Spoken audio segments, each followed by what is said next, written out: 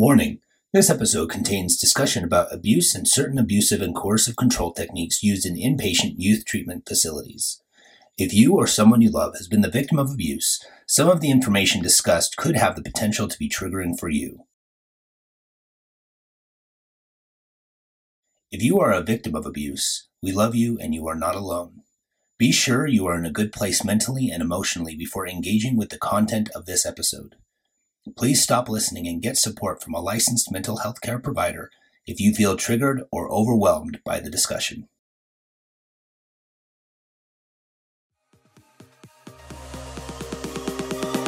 Oh, you open up a world behind the stars. Oh, you make me see the things I never saw. We don't need a miracle. I think we've seen it all. Just make the call. I'll come running over. We don't need. Welcome to Hystericology with Andrea and Elizabeth. Today we have a guest that I am really excited to talk to, Jessica Black. We spoke a couple of years ago about this topic. And since then you've been on my mind. I think we're really kindred spirits in this topic. And I think that you are doing incredible work in advocating and bringing awareness and shifting minds about the topic that we're going to talk about today. So I'll let you introduce yourself and the topic. Well, my name is Jessica Black, and I'm a clinical mental health counselor in Utah. And I specialize in play therapy and trauma. I also see couples through an EFT model. And I am doing a lot of work on the topic today, which is adolescent treatment centers. And I'm very excited to be a part of the conversation because I don't have experience either being in this type of treatment facility myself or working at one. I've only seen external conversations, so I'm super interested to hear from a variety of perspectives, maybe where we might be going wrong and how we're treating our teens and how we're going about trying to help them. Are you okay if I share a bit about what our conversation was about a few years ago? Sure. So Jessica had reached out to a number of us who had been to the same treatment center. I went to a treatment center when I was a teenager, an inpatient treatment center here in Utah. So if you've heard about all the work that Paris Hilton has been doing with the troubled teen industry, that's what we're talking about. These treatment centers that are legal here in Utah and really nowhere else. I think maybe Kansas, is that the other state where they're legal? There are several states that quote unquote get away with it. So there are a few treatment center or a few states that have adolescent treatment centers. It's just depending on how they're marketed. Right. And at the level, so Utah is really known, from my experience working as a therapist at the treatment centers here in Utah, there's kids from other states who really just talk about being sent to Utah. Like that's what you don't want. If you're going through something, people will tease you about being sent away to Utah. It's a big thing. It's a multi-million-dollar industry here in Utah. So Jessica had reached out to several of us who had been to that same treatment center to ask us about our experiences in the long term as far as effects from the trauma of going to that treatment center. And there were multiple things in that conversation that were really enlightening to me because I didn't realize that so many other people were going through it in the same way. I'd really be interested to hear, what did you gain from all of those interviews that you did and what path did that send you on? I gained a lot of information and I noticed a lot of similarities. And it led me, at first I wanted to write a book about my experience, and then it kind of morphed into advocacy and awareness and education. So my goal now is to educate therapists about what's going on in these treatment centers and how to better address the issues that they're sending kids away for. I'm also hoping to somehow establish a better model for adolescent treatment centers that is going to help kids. And what I noticed was a lot of trauma that happened in the treatment center. countless people that didn't really have trauma going in, but came out with a lot of it. That wasn't really apparent at first, but 5, 10, 15 years later became incredibly apparent to them. So for you, was that kind of the trigger point of going, wait a minute, something feels off here? Or what was the first maybe experience you had where it started to click of, I don't know how I feel about what we're doing here? So I knew when I was in grad school that something was weird. I couldn't put my finger on it. I didn't know exactly what it was. I did a lot of research on adolescent group therapy, just in general, which we know actually doesn't help. There's plenty of research about that. The god of group therapy, Yalom, will even tell you in his books that adolescent group therapy doesn't really have great results. In a nutshell, for those who might go, wait a minute, I don't believe what you're saying. In a nutshell, why doesn't it work? Or why do we understand that it doesn't work? So there's a couple of reasons. The first one is developmental. There's pros and cons to that. Some people think, well, no, it's good because they're around their peers and there's a very big peer influence. That should help.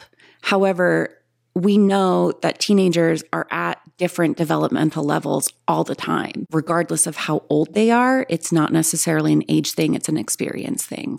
And so, for example, you can't have a kid in there that has never had sex with another kid who that's kind of like their main issue.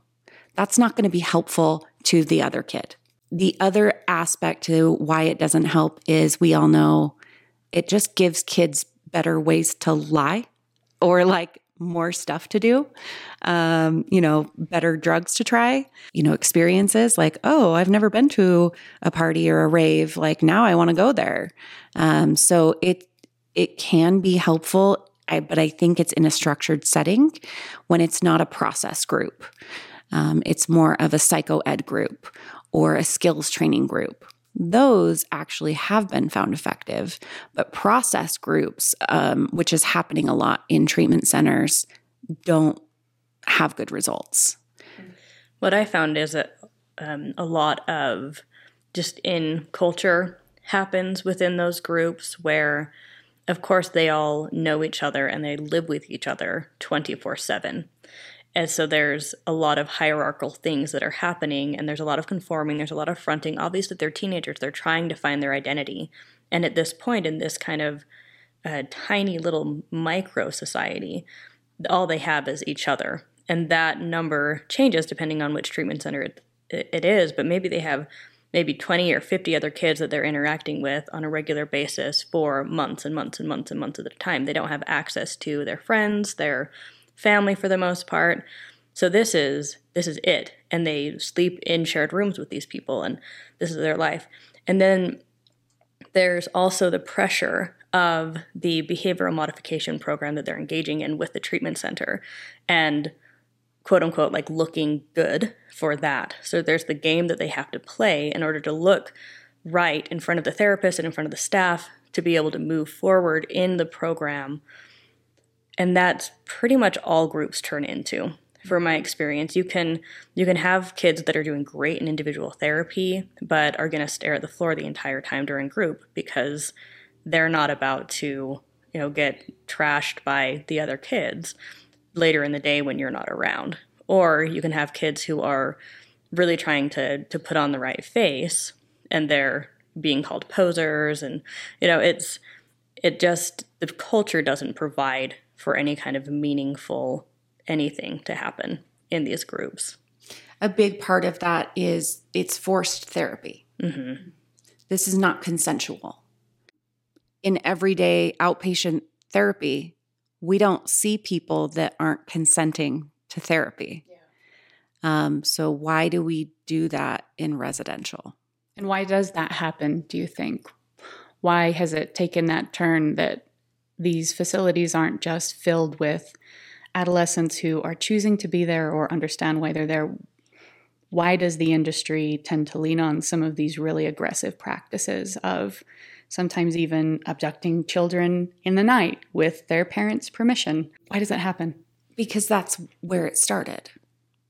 It's always been that way. Residential for adolescents has never been consensual. If you look at history of residential treatment centers for teens, it will go back to, you look in the 80s especially, a facility called Straight Inc. It was never consensual. It was forced. And every treatment center since then has some connection to Straight, which was subsequently shut down because it was abusive. And a lot of the tactics that are used in teen residential treatment centers would never be used in an adult treatment center because it would be abusive. Yeah. Sometimes even literally physical abuse. I interviewed several therapists and staff who had worked at various treatment centers and heard stories of therapists and staff physically and sexually abusing the kids at these treatment centers, and other staff members reporting it to the authorities, reporting it to the licensing departments, and nothing ever happened to a vast majority of these places. My theory is that it's a really big moneymaker for the state or in general. So a lot of things just end up sliding under the rug. And it's really complicated. You get a professional and they're saying, well, this kid's making stuff up because they're mentally ill. And that's a really easy case. It's just the longest standing form of institutionalization. I mean, we say that institutions ended, but they didn't. They are alive and well in the teen treatment industry. Mm-hmm. Very much so. Yeah, in the 1950s is when they kind of went towards that deinstitutionalization. That's when they shut down a lot of state hospitals and mental hospitals and things like that. And that is quickly when treatment centers for adolescents began. Kind of these covert institutionalization, that happening just under a different name. And for you and the research that you've done, why did Straight and why have other programs erred, do you think, on the side of heavy-handedness rather than getting that buy-in, rather than getting that agreement and starting the treatment from there, a place of collaboration? Why have they resorted to this heavy-handed tactic of forcing against teens' will? Well, I think that there's a couple of things. The first one is kind of that old school mentality of fix my kid. Very much of they're the problem, they're acting out, they're out of control, not understanding basic development of a teenager. As well as family systems. And family systems. So that kind of old school thinking has just continued.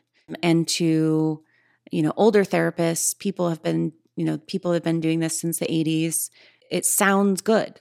It sounds right. Send them to a boot camp. That's going to straighten them out. Scare them straight. That has been the mentality for treating kids for decades. And then that's one of the issues. And then the second one is there's no regulations. There's no one coming into these treatment centers and telling them, hey, you can't do that.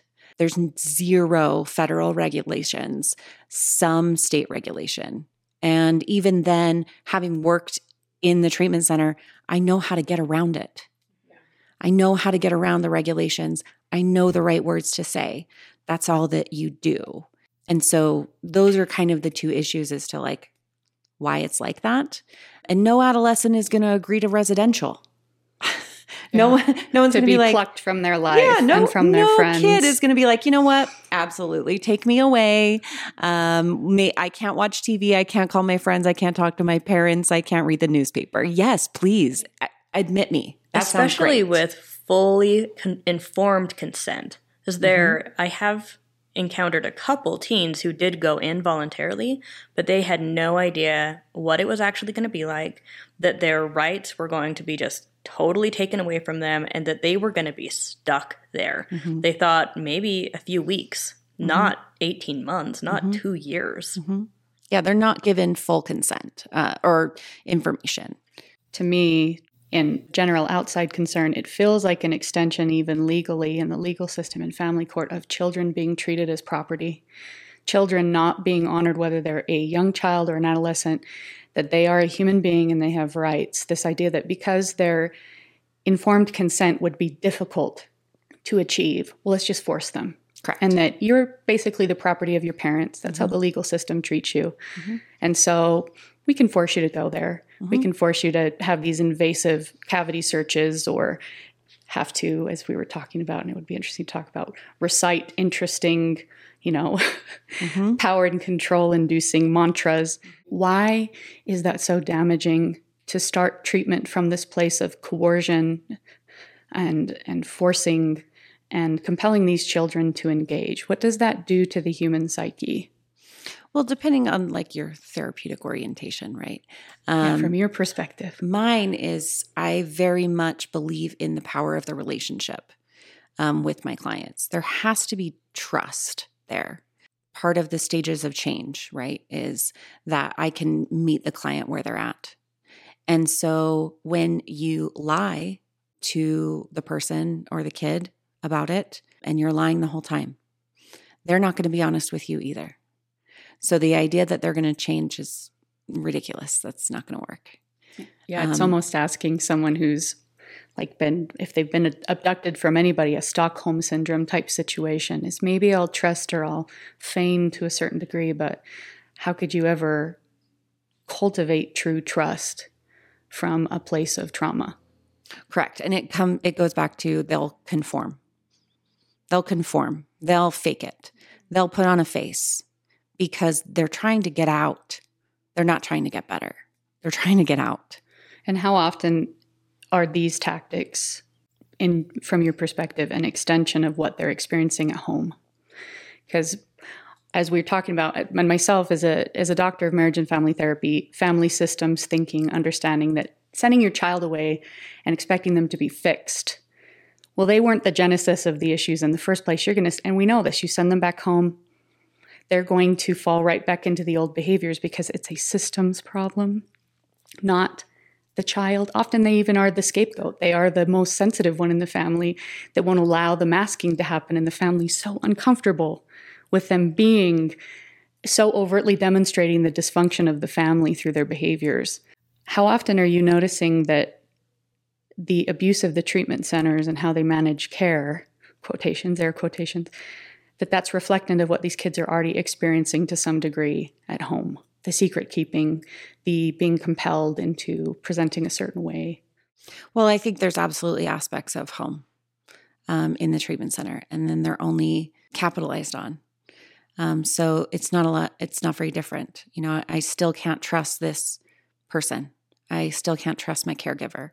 I'm still unsafe. These people around me don't actually care about me because they're punishing me.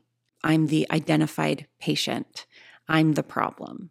That's the message that these kids are getting. So psychologically, in your formative years, your brain is still forming. Through adolescence, you begin with a message of you are a problem. And that doesn't go away. Yeah. When they're spending 2 years in this place, which we know that is not good. There is irreparable attachment trauma that happens when a child is in a placement for more than 3 months. We know that through the foster care system. There's been research on that. We know that. However, again, there are no regulations. There is no minimum or maximum that you can keep a child in residential.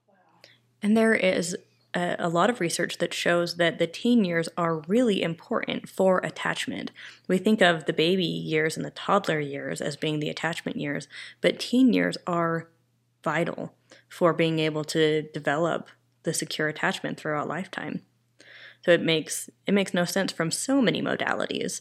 A trauma modality where you can't start trauma treatment by non-consensually traumatizing somebody, right? Well, we're going to force you here. There was even a girl in my treatment center that I went to who had been tased in order to get her to the treatment center. Mm-hmm. Yeah.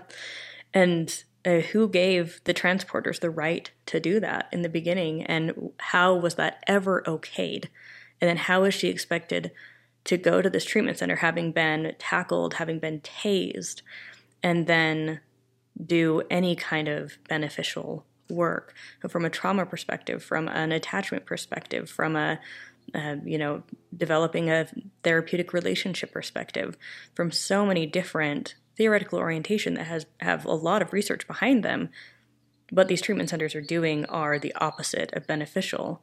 They're just a placeholder. Yeah, for some reason, there's a mentality that only bad kids go to treatment centers. These are really hard kids, right? But they're not. They just have attachment issues, or they have major depression. They have no coping skills. They have poor parenting. They have no communication. They're autistic. So many different things that are sending kids to treatment centers that it's not that they're hard kids. I've never really met a hard kid. When you were saying before we started recording, you were talking about even just the process of children almost it being jumped to sending them to these really intensive treatment environments. When you were saying there were kids who hadn't even seen an outpatient therapist, how commonly did that happen where there didn't seem to be these appropriate levels of care, ensuring that if they were put in this type of intensive environment, that was really warranted? How often is that happening where people are leaping to that? I would say a lot. I would say the majority of kids that are sent here or sent to treatment centers have not seen a therapist. They may have seen a school counselor or an education consultant. Or a psychiatrist. But the educational consultant, I want to talk more about that because that's something that I didn't realize until I was working in treatment centers as a therapist, is that these educational consultants, so the same branch of work that helps people get their kids into certain colleges, helps parents place their kids into residential treatment centers as well. And the residential treatment centers, that's one of their main ways that they network and advertise, is developing these relationships with these educational consultants who then advertise themselves to parents as being able to find them a solution for their troubled teen. And that blew my mind, that parents aren't even necessarily looking for these options. The educational consultants kind of act as that front-end salesman, helping them and then get some level of commission or payback for whoever they refer to the treatment center. Well, and it's much easier to talk to parents about school than mental health. So it's, this boarding school, this sounds great. You're going to ride horses and, do all of these things. And then it's not about the child's mental health issues. But I'll talk to you about, your kids grades are failing and we should do something about that. Why don't we look at this therapeutic school? Do parents ever really receive a true picture of what's happening? Because that's something, as I've even been looking into this a little more in knowing that we were going to talk to you today, is we often, I know myself sometimes could even feel like those damn parents, they created these issues in a sense, not to be too simplistic about it. And now here they are blaming their child and sending them away. I know most of the time most parents seem to really love their children, even if they're not equipped with the right skills to help them. But parents also seem to be being victimized through how these programs are being marketed. Because if I'm a parent and I'm truly concerned about my child, and based on my capabilities, I feel like I am not able to rein in whatever behaviors are really scaring me. If I'm talking to an educational consultant and their first thing isn't saying, hey, have you gotten them in to see someone? Just start getting them talking to a therapist and finding them a good fit.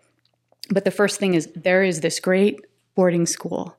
There's this great treatment program. And like you said, they're talking up all of those beautiful little elements, like you said, that working there, you can make it sound great. But you're not telling them about, and if they get too rough when we're trying to abduct them at night, we might just tase them. Or if they're bad, then they get to be in isolation for a month. Yeah, horrible torture, literal emotional torture. How much are parents, do you think, willing participants in the abuse versus truly they're not even receiving appropriate informed consent? I have not found a parent that actually knew what was going on. Wow. Parents, even when they're coming to a therapist, they are desperate. They are scared. They're trusting the professionals. So when a professional therapist looks them in the eye and says, your kid needs to be here or they're going to die, any parent would say, oh my gosh, yes. Yeah. Because they're trusting that these professionals know what they're talking about. But I mean, as we know, we can't predict any of that.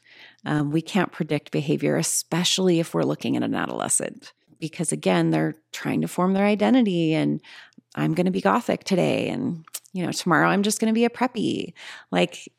We can't judge their outcome on how they're behaving now. But when parents come to these education consultants or a therapist or a psychiatrist, they're scared. So therefore, they're more vulnerable to being suggestive, saying, hey, this is going to help your kid. This is going to help your family. You're going to get your kid back. Yeah. And there's so much manipulation throughout the entire process. So it's starting with the educational consultant, and then there's the admissions professional. And they, from what I could tell, just lie straight up about the entire thing, what it's going to look like, everything. And then they usually have a couple of kids who are about to graduate from the program speak to the parents as well and talk to them about how great the program was and how much their life has changed. But of course, these kids are also trying to get out. These aren't kids who have graduated and now they're just voluntarily coming back to have these conversations with parents. So they're conforming to what the treatment center wants. And then the kid comes to the treatment center and the kid never has alone time with their parent to be able to talk with them. In the treatment center that I went to, the parents would come, and it was mostly local parents, which the treatment center that I worked at, most of them were out of state, so they'd fly in every now and then. The treatment center that I went to was mostly local parents, and they would come every Thursday for maybe an hour, and we were instructed not to even make eye contact with them because we might manipulate them with our eyeballs, which was ridiculous. And then we had 7 minutes with them to basically apologize to them. And that was it. We could hug them as long as our face was facing a staff member so they could make sure we weren't whispering. We couldn't call home. We couldn't write home. We couldn't contact anybody at all. And the treatment center that I worked at, they had family sessions over Zoom, and they could call their parents, I think, twice a week, but they were being watched by staff while they were calling their parents. So there's no way for them to say anything. And if they do, then you have the therapist, you have the staff members, you have everyone reassuring them that their kid is fine, their kid is safe, but they're acting out, and this is a natural part of treatment, and that they're going to, they're going to settle in, and it's okay. They're just being manipulative right now. Wow. How did that feel to go through that? To have to put on that front and be so heavily controlled and not feel like you could actually communicate what was going on for you? It felt exactly like what you were saying before, like a continuation of every way that I had already learned how to mitigate and adapt to my life. And then I was in this center where I had to learn how to play a different game, but I just had to learn how to play the game. It's very isolating. That's part of the control process is isolation, coercive control. If you know about that, it is not a physical control. One thing that we used to say at the treatment center I worked at was our doors are unlocked. They weren't locked in. It was coercive control. It was mind control. It was very much a emotional manipulation. And so these parents are told from the beginning, do not believe anything that your child says to you. They are trying to manipulate you. They're just trying to get out. They just want to go back to their druggy lifestyle, whatever. So don't believe anything that they say. So immediately there is severe isolation, and they're pitting parents against their children. I haven't found a treatment center where that doesn't happen. Wow. I have not found a place where kids are allowed to talk to their parents whenever they want without supervision. What does that do to someone's psyche to reinforce this sense that you always have to be looking over your shoulder. You don't have control over what you're saying, or this hyper control over every action, every move, every word. And like you're saying, maybe if that kid even gets some message out to the family, but don't believe what's said. What does that do to a person long term? So from the interviews that I've done, a very, very common theme from these people that haven't been in treatment for 10, 20, 30 years, there is a constant feeling of getting in trouble. Guilty complex. Even when they're not doing anything, even when they're full-grown adults, your boss saying, hey, I just need to talk to you real quick. Immediately, I'm going to get in trouble. She's going to fire me. Oh my gosh. Which takes away any ability for you to never feel like you're always going to feel like you're in a one-down position in every relationship. Constant hypervigilance, which we know with cortisol levels and things like that, that's not good for the body, to be so hypervigilant. It's also causing anxiety when you have to be hyper aware of every single thing that you're saying. You have to be so careful about the words you use and how you use them. Because if you say one thing wrong, you lose a level. You get demerits. You can't talk to your parents for a week. Almost feels like there's no room for any type of error. There's no room to be human. Right. Or to be yourself. And you mentioned earlier as well that one of the things that stems from it is feeling like there's something wrong with me. I'm bad. I'm the problem. I'm the root of all of the issues. And that lingers for a very long time, forever, if it's not healed in one way or another. And then beyond that, there's a lack of a sense of identity. Because if you're just performing, and the only time that you are accepted, the only time that your family will consider bringing you back into their lives, or that you're moving forward in these levels, is if you are performing as the person they want, then who are you? And is who you are okay? The answer is no, really. And you don't know who you are. And then even after you get out, you don't want to go back in.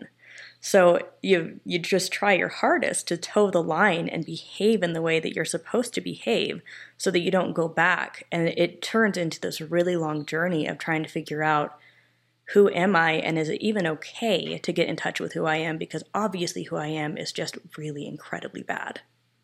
Yes, that's the message that you get, or that you give the kid. You send them away. You're the problem. I'm fine as a parent. You have issues. You need to go fix yourself. They are the identified patient and therefore will be treated as such. And so what happens to many of these individuals when they're sent back home and there's been no work? They've been traumatized. They've, in a sense, been scared into strengthening their mask and their ability to just perform according to what they think's expected. What happens when we're not involving families in the process and identifying the systemic dysfunction or malfunction? Are there any long-term positive gains? Because thus far, as we're identifying, there's a lot of long-term trauma and pain. I'm wondering, do people sustain any benefit from those types of programs where they're just the problem, they're fixed, and now you're back in life performing? I think that it's mixed, because when you come out, you're a true believer. You believe that that place saved your life. You need to be grateful for that place. You are so lucky to have been there. It saved your life. And then Andrea, as she was saying about, you don't want to go back. So it's not that you are better, it's that you're acting better because you're afraid. It is complete fear-based. Can relationships seem better? Sure. And a lot of times people will continue the act because that's what they're supposed to do.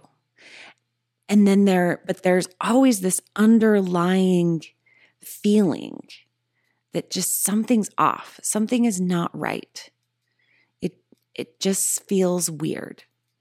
And, what I've found is a lot of people in their recovery process, recovery from the treatment center, is them finding themselves and doing work that they realize, like, oh, I was just a kid. I was just an asshole teenager, like what teenagers are supposed to be. And, even now when I have a parent in my office talking about their teenager and they say they're out of control, my response is, are they out of control or are they out of your control? Because there's a difference. Yeah. As little kid and parent, I understand it's a very difficult transition. And parents have to go through that transition as well, from having an 8, 9, 10-year-old kid. And then all of a sudden they have this 14-year-old that won't listen to them, won't do their homework, won't answer their phone, wants to be with their friends all the time. What we know about development is like, actually, that's what they're supposed to do. And it's more about, at least in outpatient, what I've been doing is I don't really see the teenager, I see the parents. And it's not about the kid, it's about how the parents are reacting to the kid. And so when you are just focused on the kid all the time, then that's the message that is sent. And as Andrea said, it carries throughout your life. They carry this constant feeling that they are a problem. And I feel like it's kind of half and half, with sometimes those kids just continue the game. Sometimes they get worse. The kind of research that I've noticed is that the kids that go in to treatment that have already experienced trauma and come out with more trauma will get worse. The kids that don't have like a lot of traumatic experiences or super dysfunctional homes are then traumatized in treatment and then come out of treatment and they're okay, but they're still not having a full sense of their identity. They're still not given an opportunity to know and find themselves and be accepted and loved by their families, no matter what.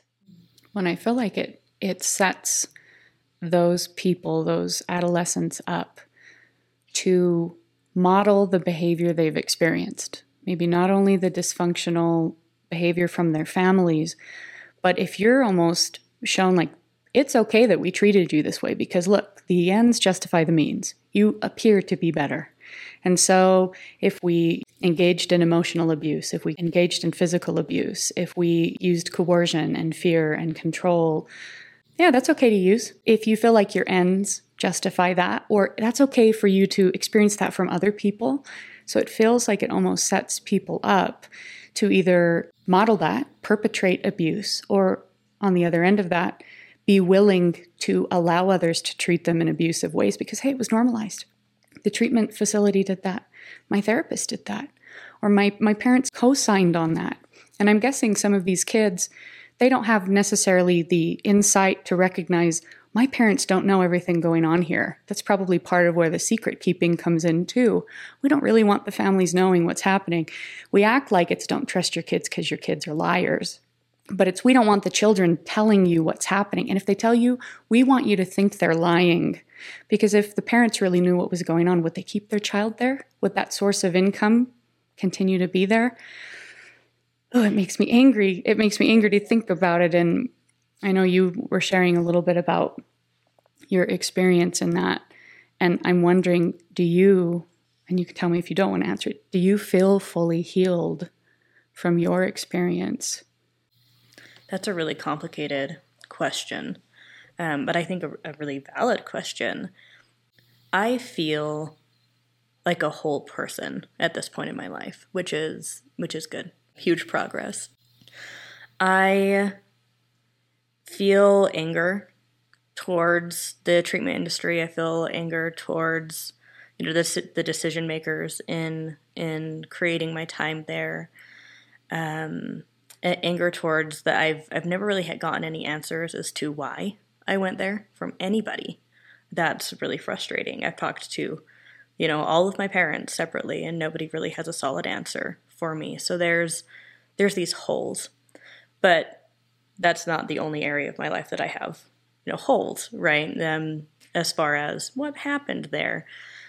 So there's a sense of loss, sadness, anger there, but I don't know that that's something that can't happen from a healed place. I do notice that there's some things that I just still don't do. After Jessica and my interview a few years ago, I realized, I think because of one of the questions you asked me, that I don't journal at all. I don't write things down, and I have terrible handwriting. And I think part of that is intentionally so that people can't read what I'm writing. Wow. Bingo. Yep. Do you want to talk more about that, Jessica? Sure. So a lot of times in adolescent treatment centers, again, it's forced therapy, but in the one that Andrea was in, they were required to write a quote unquote moral inventory every single night. Wow. And it's in a model of the 12 steps. You can trace back moral inventory to straight ink, which then goes to the seed and way far back. Anyway, I don't need to get into that. And so what happens is that when you are forced to do something every day, you no longer want to do that anymore. And not just that, but these, they're kind of like, I guess you could say they're kind of like journal entries, but they are read by staff, by your peers. So it's invasive. Very invasive. You are not allowed to keep a journal. You're not allowed to have any kind of privacy, and it can be read at any time. In some other facilities, they do something called OBS or observation, where you have to write essentially essays, and you're required to write these essays for days at a time until you can, get off the consequence. So there are a lot of writing assignments that in outpatient or, individual counseling, we want our clients to do. But the people that have gone to treatment often will not do writing. They won't journal. They won't do any kind of therapeutic assignment where they have to write. So it's been, in a sense, weaponized. It's been used as a punishment. Therapy is weaponized. Yeah, the entire experience. Most of these people will never go to therapy again, ever. And it seems like, too, with all of these invasive behaviors, not allowing anyone a private space, a private moment, as far as I understand, in some of these facilities, if not all of them, people are supervised when they shower, when they go to the bathroom. I personally don't know why that is that happens. I don't know if it's because of self-harm potential, or I don't know. You guys might have a sense of why that happens, but when you can't even go to the bathroom or take a shower and be alone. And in some cases, I've heard people of the opposite sex or males watching females having to shower, go to the bathroom, or vice versa. It's invasive nonetheless, but you don't have any private spaces for you, not even your journal. I can imagine, like you said, therapy.